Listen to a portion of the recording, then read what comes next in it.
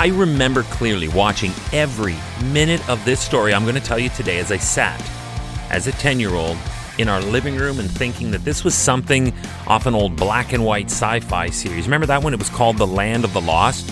Hi, I'm Chris May, host of This Day in Weather History, a podcast from the Weather Network in Canada. On the morning of May 18th, Mount St. Helens was shaken by an earthquake of a 5.0 magnitude, and it was then that the entire north side of the summit slid down the mountain. This day in weather history. If you missed yesterday's episode, you missed at the end when I said that this mountain, by the indigenous people of the Pacific Northwest, was referred to as Lualaclof, or the Smoking Mountain. But Mount St. Helens, located in the Cascade Mountains, has erupted periodically during the last almost 5,000 years. However, this is a big caveat, by the way, the last active period, you'd have to go back to between 1831 and 1857. So you'll forgive the locals if they fell into somewhat of a complacency regarding the danger of what stood 9,680 feet before this eruption in 1980. This was the year 1980. It was a new decade, and one that was rife with excessiveness. The United States was on the cusp of what would go on to be an economic boom, and one that would be dubbed Reaganomics, as a famous Hollywood actor would assume control of the world's most powerful nation that was also still gripped in a fierce Cold War with the Soviet Union. So again, people were distracted by a lot that was going on, and a volcanic eruption was not anywhere on anyone's minds. But that's what makes stories like this so incredible.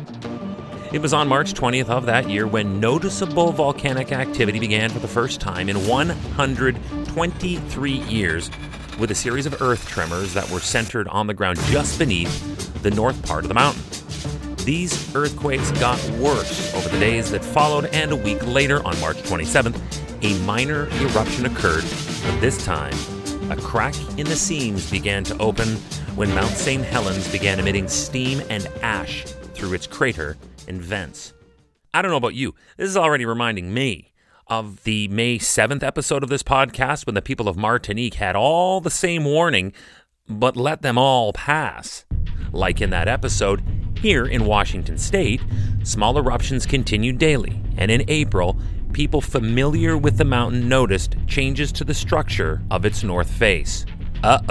This was now enough for authorities to begin evacuating hundreds of people from the sparsely settled area near the mountain. As is always the case with our delusional species, there were a few people who refused to leave. They never got a chance to regret their decision because what happened next happened so fast, it was over for them before it began. At 8:32 a.m. local time, Mount St. Helens exploded in a massive eruption.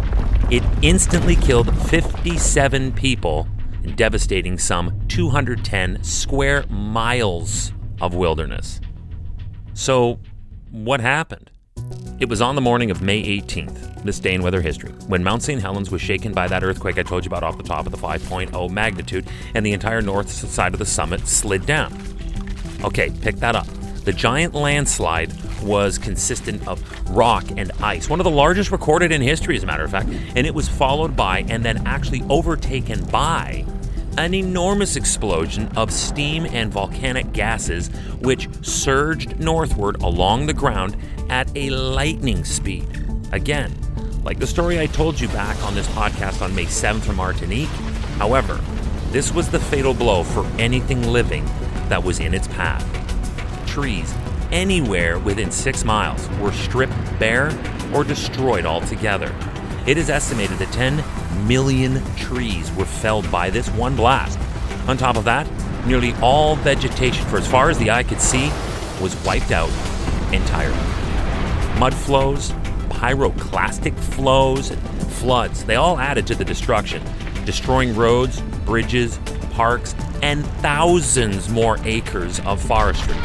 But what made the news that day, as I sat in my living room watching on TV, was that unforgettable vertical eruption of gas and ash that formed that mushroom cloud that spewed 12 miles into the air. Remember, again, this is 1980, and literally every movie at this time was about the possibility of World War III. So a mushroom cloud broadcast all over the world was very unnerving, to say the least. By later that afternoon, the eruptions had finally subsided, and by early the next day, it was basically over.